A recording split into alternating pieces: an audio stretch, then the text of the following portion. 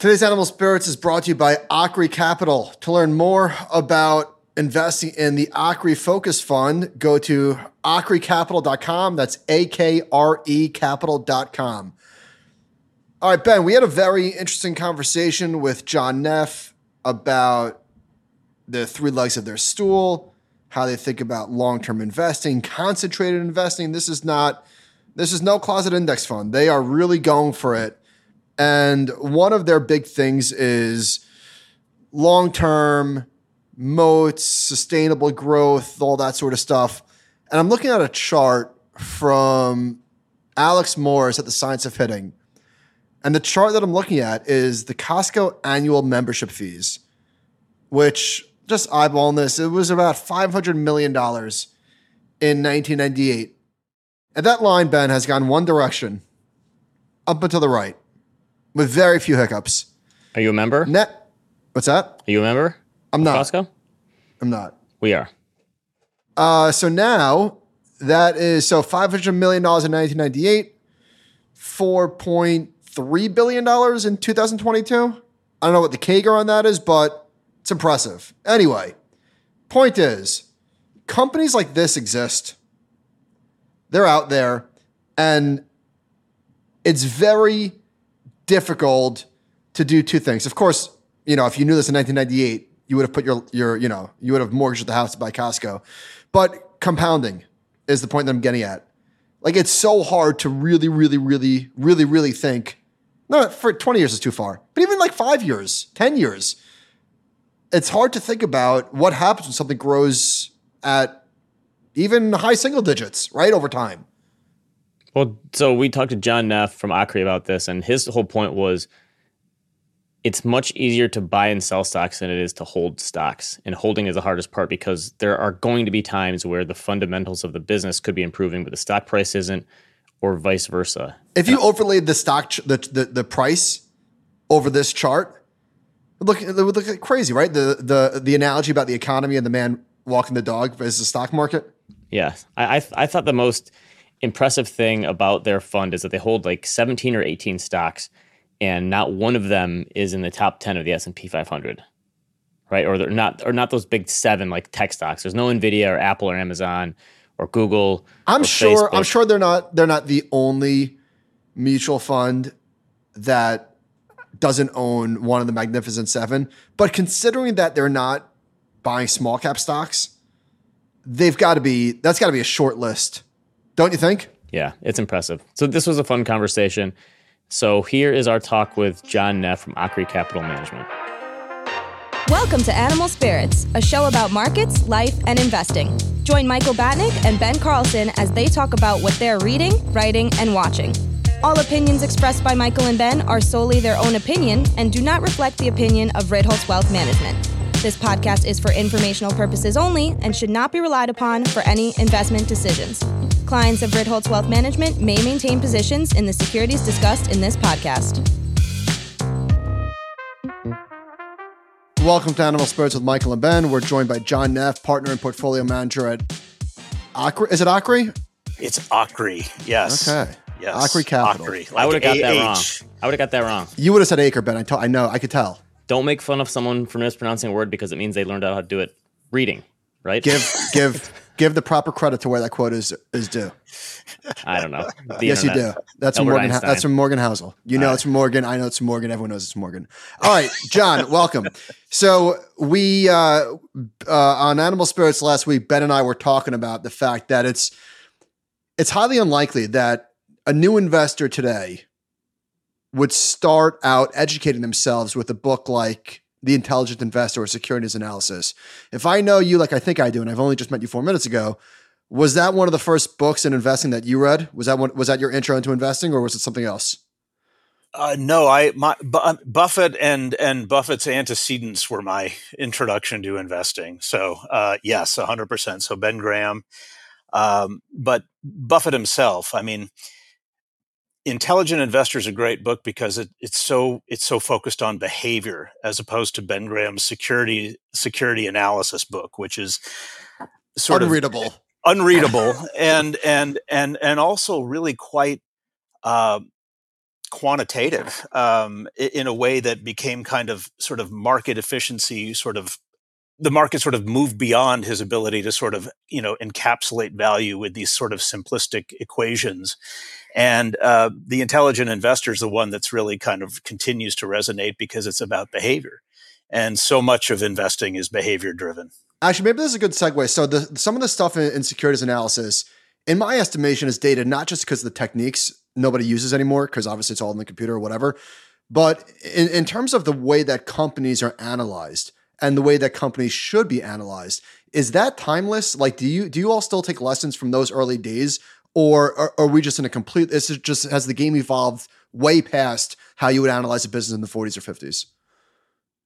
Well, what Ben Graham was doing was trying to buy, for example, in a time when screening and computers weren't used, he was trying to essentially pay less for the market cap of a company than its net working capital. Imagine. So, I mean, it sounds pretty easy. No offense. It's a good way to uncover value, to be sure. The problem is today that obviously you can screen, and opportunities like that are probably few and far between. One of the things, though, that's really a hallmark of how we've always approached the investing process, my own view is that quantitative analysis, while very important, and financial analysis, while very important, is unlikely by itself to uncover a great business that you are capable of holding for years upon years. The understanding that required to do that and to do what we do isn't quantitative, it's qualitative. And when I say qualitative, what it really boils down to is a qualitative understanding of what makes a business competitively advantaged. In other words, how deep and wide is the moat, and how sustainable is that advantage over time? And the only way to sort of screen for that, you can't screen for that, is the bottom line. That requires a qualitative understanding of what makes a business great. And that greatness may or may not show up in the numbers.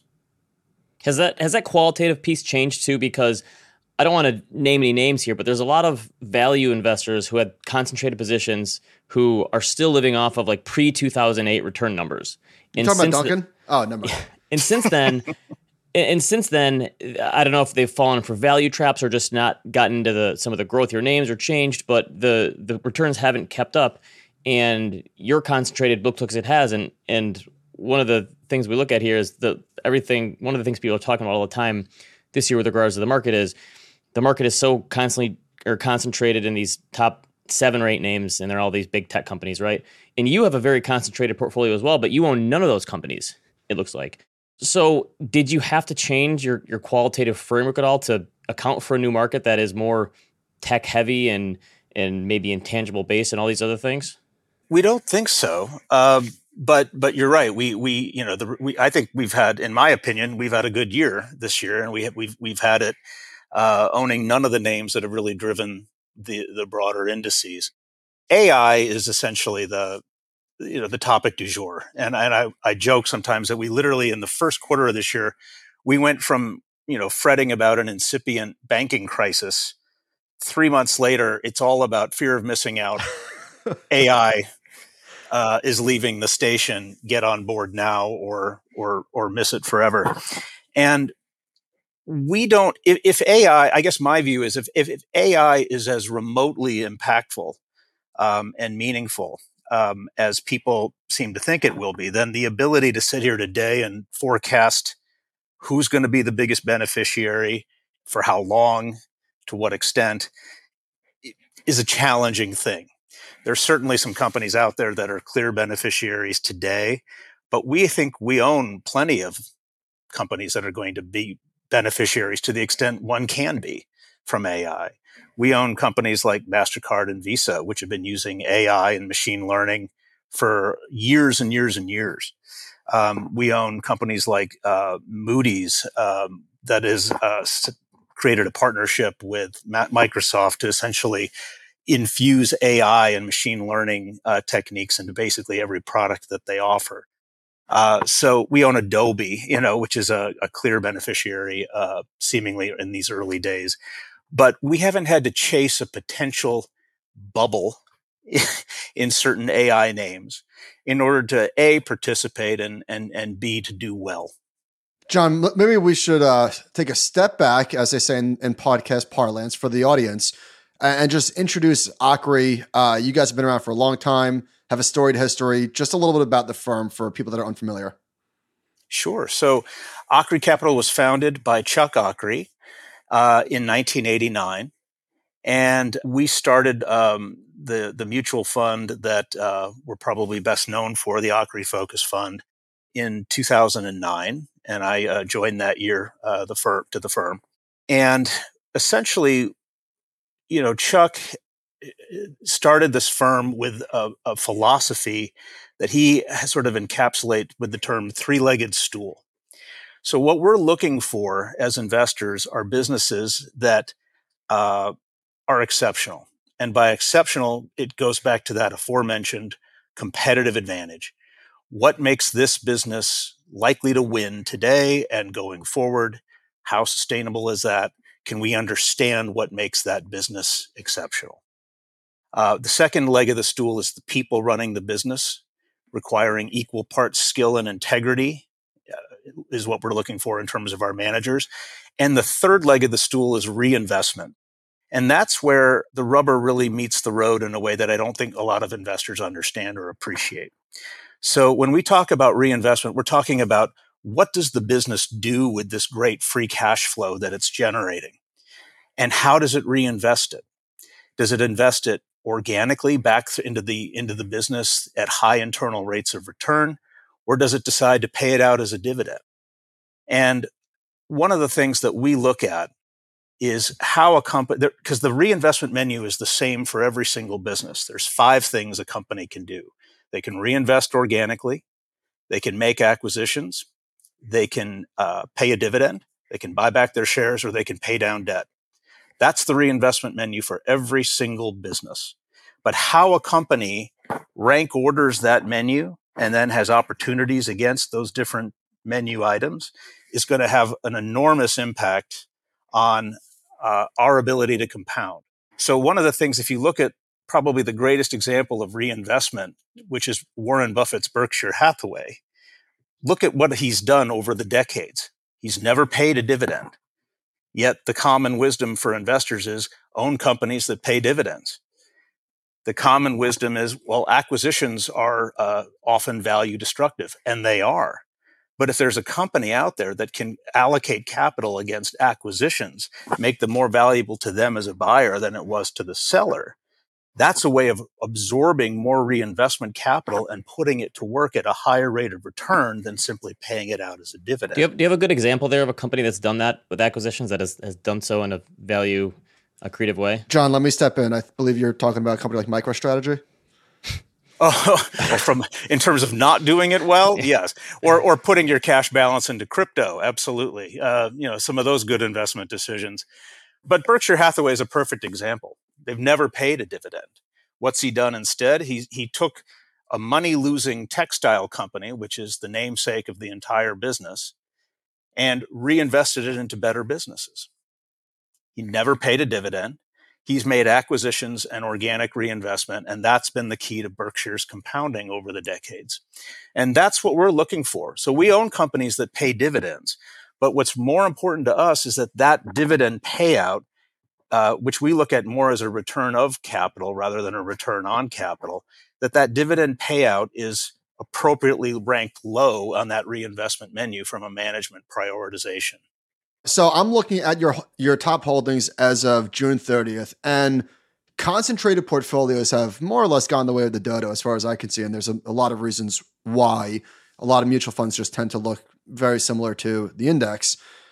So you've got, again, this is as of 6:30, 50,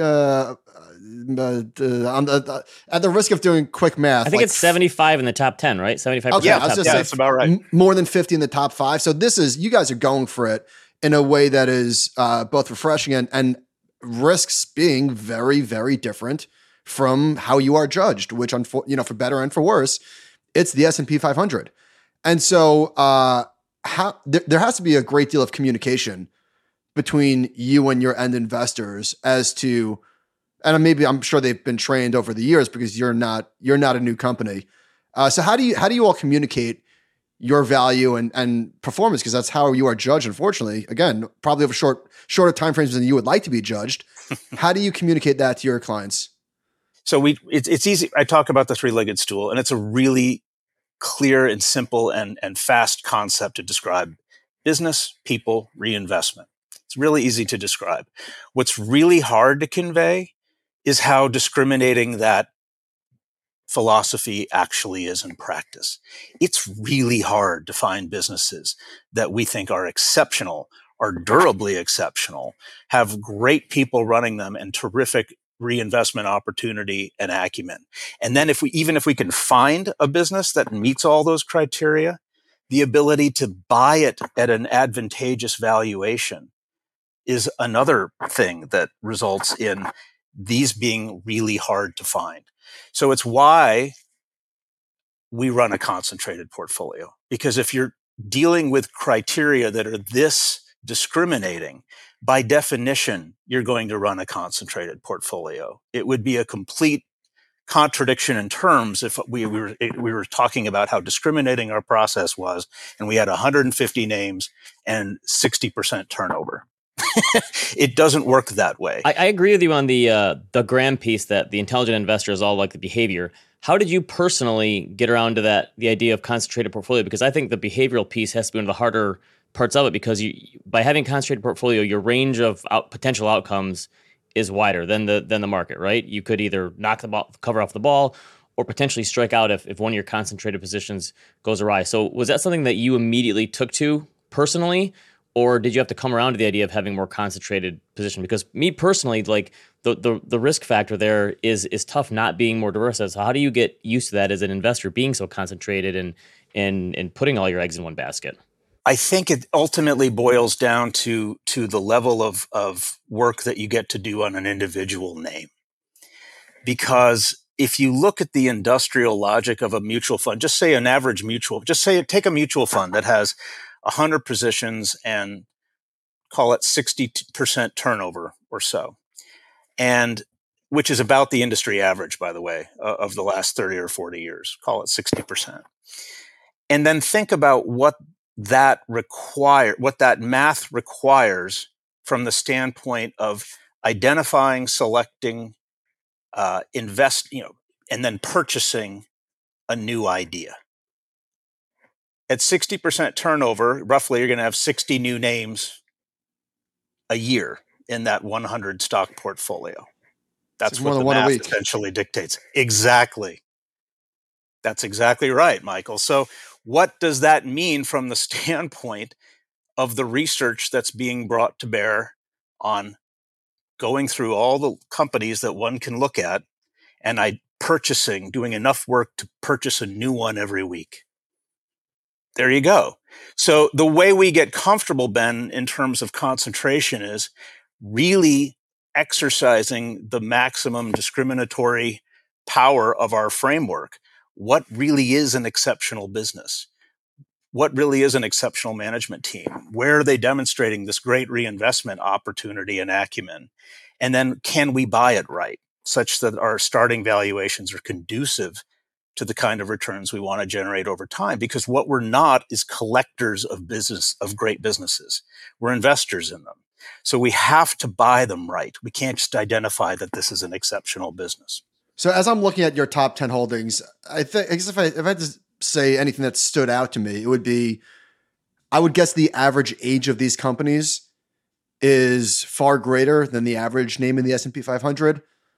And I would also guess that while this might be a value tilted portfolio, you're not going to find Visa ever trading at a deep valuation. It's not a cigar butt. It's just, that's not what these great businesses don't.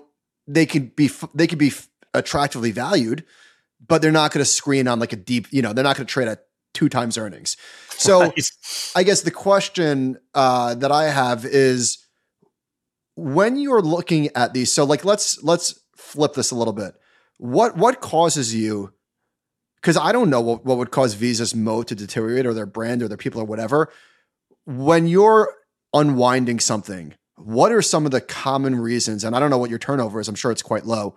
But when you do exit a position, what are some of the reasons, the most common reasons for exiting? So what we typically will not do is we won't typically exit a position for valuation purposes. In other words, boy, company XYZ looks expensive relative to this year's or next year's earnings. Let's sell it and move on. We typically won't do that. And the reason being that, again, based on everything I've just described, once we've found a business that we think belongs in our stable for things we own or want to own, the last thing in the world is we don't take a commoditized view of that company. That's a business that we own. It's not a flickering stock ticker somewhere. There's nothing gamified about it. We own a business, and that business we've deemed exceptional. We expect an exceptional business to periodically look expensively valued. That's not a reason to sell it in our book.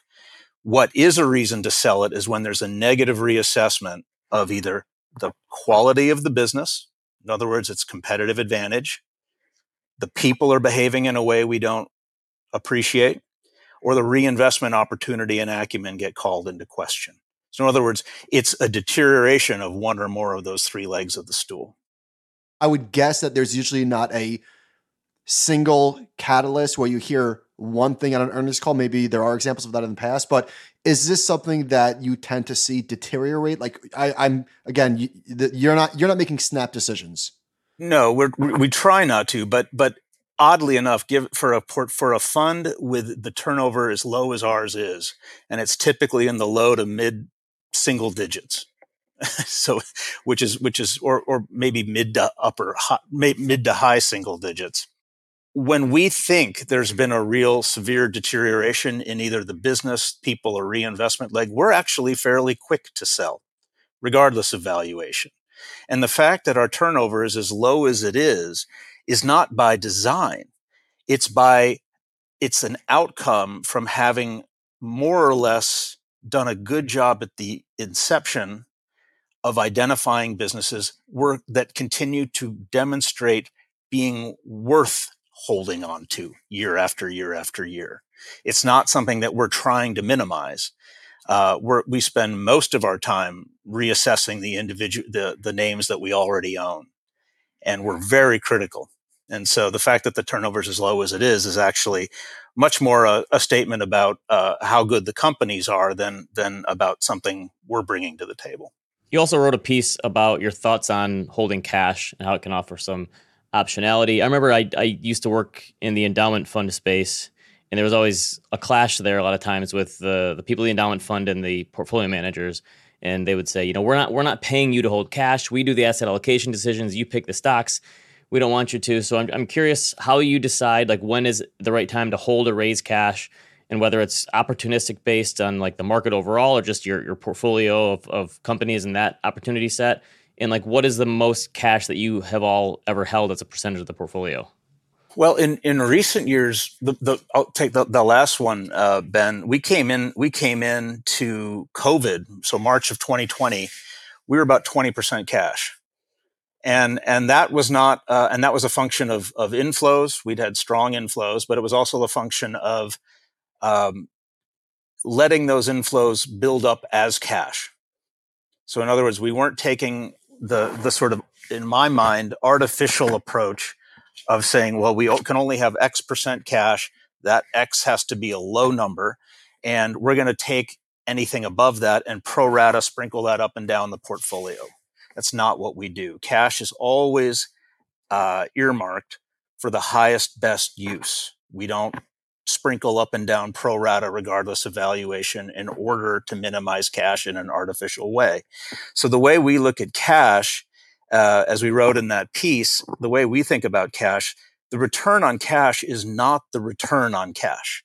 The return on cash is better behavior on the part of us as investors.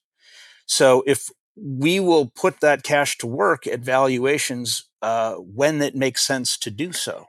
And if it doesn't make sense to do so, then we're very content to let that cash build.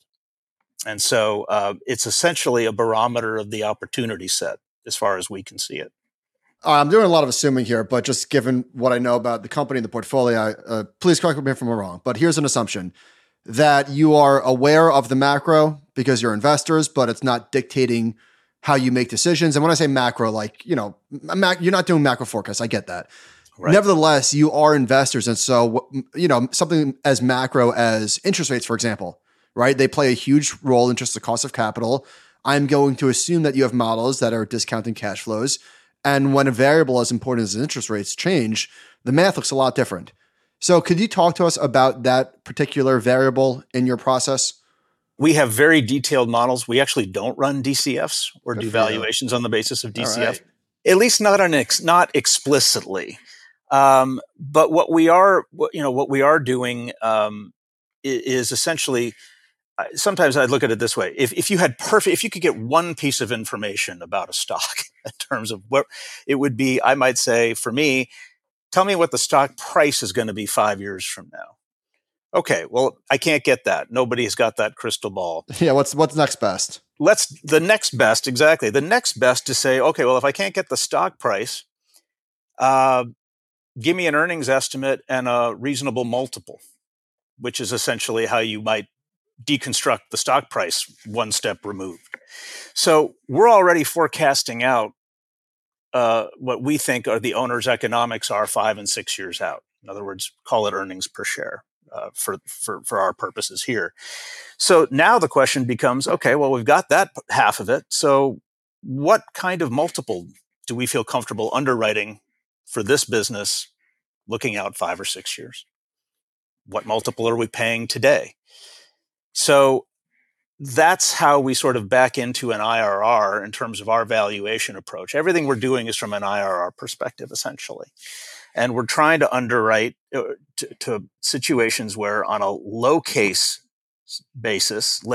scenario basis, we're getting, call it mid-single digit IRRs. And on a base case, we're getting mid to high teens.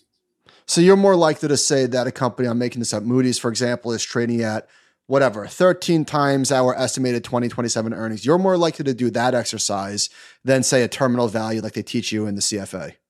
Right. Yeah. No. Those assumptions. I've just found those assumptions way too sensitive to sort of to work with. We're doing essentially sort of a similar exercise, but it's less input sensitive. We're really trying to forecast the business, the balance sheet, the demands on the cash flow, their ability to buy back stock, make acquisitions, etc.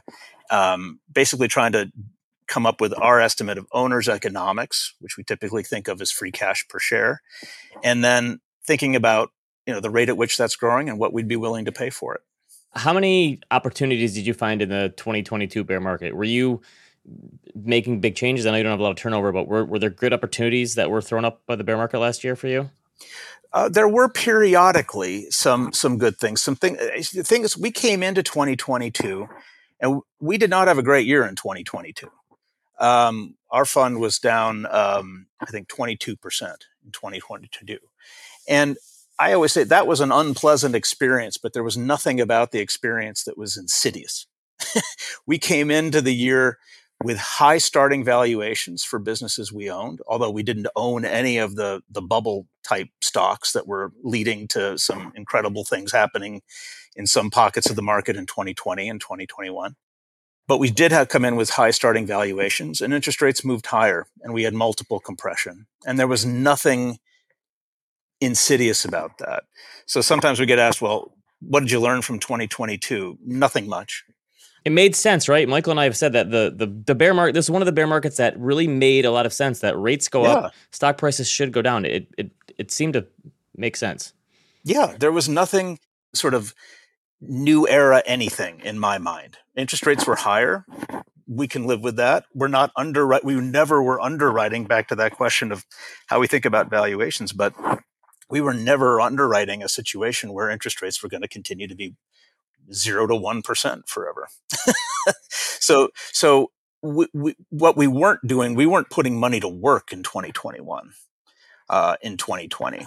In 2022, we got a couple of opportunities that things started to go from to look pretty attractive, but we weren't seeing screaming bargains, and we're not seeing a ton of screaming bargains today.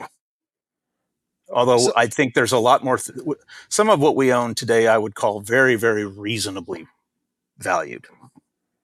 Are you surprised, again, I'm just asking for your personal opinion. Are you surprised at the strength of stocks this year? I mean, I am, for what it's worth. I think that if I could just do a quick assessment of what happened this year, it was just everybody, and not air quotes everybody, like really and truly everybody from institutional to retail to economists to strategists was expecting a recession to arrive.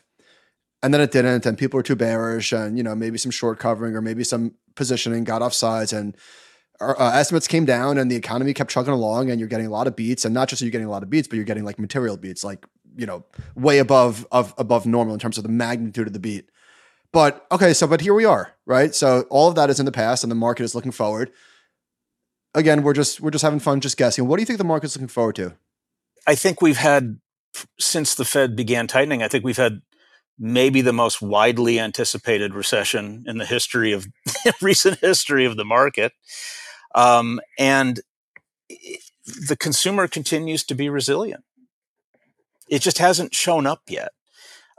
It's not that there aren't some shoes that could potentially drop in commercial real estate, and then by extension, some of the banks in terms of their commercial real estate lending. But people are working, people are spending. The housing market, there's no transaction volume, but the low inventory is keeping, a floor under prices. It's very interesting. I do think the shift in sentiment from first quarter, again, banking crisis, is this about to happen again, to AI-driven market frenzy in a handful of names that are driving index performance, is a pretty remarkable shift in sentiment in a very short period of time. Two of your biggest holdings, MasterCard and Visa, Michael and I are constantly pulling from their earnings calls, and they're basically saying, listen, people are still spending money, our customers at least. So maybe you could talk to how strong consumers are for those two companies. Well, it's one of the things, and it's again, going back to sort of our 2022 experience in our fund. I'll give you some numbers. It's just sort of an interesting dynamic. And again, why I say there's nothing insidious about 2022, in my opinion. But MasterCard, I'll just talk about MasterCard. MasterCard, so COVID hits 2020. MasterCard's free cash per share, per our definition, drops 16% in 2020. Everyone is shut down in place. We all understand what happened. Travel evaporates, everything. The next year, free cash flow grows 30% for MasterCard. Last year, it grows 26%. Stock was down in 2022. It's one of the things that led to our negative performance for the year was MasterCard. But the business was up 26% last year. And this year, we're looking for it to be up about 17% free cash per share. So you've had, since COVID, essentially 70% earnings growth in this business. And with really, there's some headline risk out there with some legislation and everything. But as far as we can tell, this is one of the great businesses. It's continuing to grow at a really high rate of return. And the stock price experience, I don't think the stock's hit a new high in something like 17 months or something. Yeah, I'm looking right now. It's gone sideways since April 21. Yeah. So what does that mean? If the business has grown earnings per share at 70% cumulatively or so over the last 3 years, and the stock's gone sideways, is something wrong with the business, or is it just cheaper? We think it's just cheaper. Ben, do you have anything else? No. I was just going to ask if there's anywhere we can point people to learn more about your fund and how you guys invest. Oh, sure. Our website is ACREFund, AKREFUND.com. Hey, what's the origin of that? I'm sorry. The origin the of name. Oh, Chuck Akre is our founder. Oh my God. Yes. You know what? I'm such an honorable guy. We're gonna leave that in. We're gonna leave that in here. I mean, I knew that, but we're gonna leave it in here. Unbelievable. Yeah, and ACRECapital.com is our website, and some of the white papers I referenced that we about cash, about compounding. in one of your pieces about compounding, you gave this stat about like the number of billionaires in the world, and I think it's like less than 1,000. And you said, let's assume a 10% annualized rate of return in the stock market over the last 100 years. Pretty reasonable. You said a family would need $72,000 in 1922 and then leave it alone to have $1 billion by 2022. Right. Making the whole idea here is that holding on to stuff for a long period of time is just very hard to do. And I agree with that. Like, I think buying is easy, selling is easy, holding is really hard. We hate drawdowns. I hate them. Right? That's 100% right. And it's one of the things I find, I think compounding is a really hard concept to get your head around. And I think the point of that piece, why compounding is difficult, people should be, and even this is interesting, Ben, because you mentioned the 10%. If you look back historically, yes, the last 100 years, the stock market has compounded at about 10%.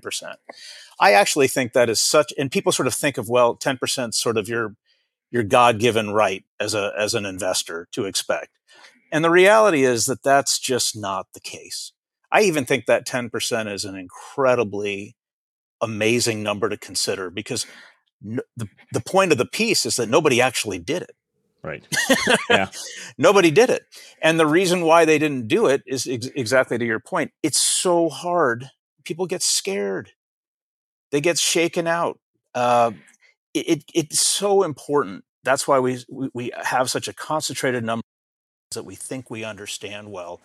It's so important to know what you own and to be tracking the business rather than the stock, which is the point I'm trying to make about MasterCard in terms of how well it's grown, and all it's done is get cheaper over the last 2-3 years. So compounding is hard for behavioral reasons. People get in, people get out at the wrong time. All you had to do was stay put, and you'd be a billionaire or your heirs would be billionaires 100 years later. And that 10% that everyone just sort of throws out there as sort of the easy bogey is in fact so difficult to achieve for all the reasons we all know, in terms of whether it be wars, recessions, what the Fed's doing. These are all the things that turn people tactical at precisely the wrong time. And what we're trying to own in a very concentrated way in our fund is businesses that they're not immune to those movements or those pressures, but we know what makes them great. They're compounding real economic value per share year after year. And they're the kinds of businesses that we can hold and compound in for a long time. It's a great place to leave it. John, appreciate you coming on today. This is great. Michael, Ben, thank you guys so very much. Look forward to seeing the end results. Okay, thanks to John. Thanks to Acri. Remember, go to Acri Capital. It's AKRA, acricapital.com. Send us an email, animalspiritspod@gmail.com. See you next time.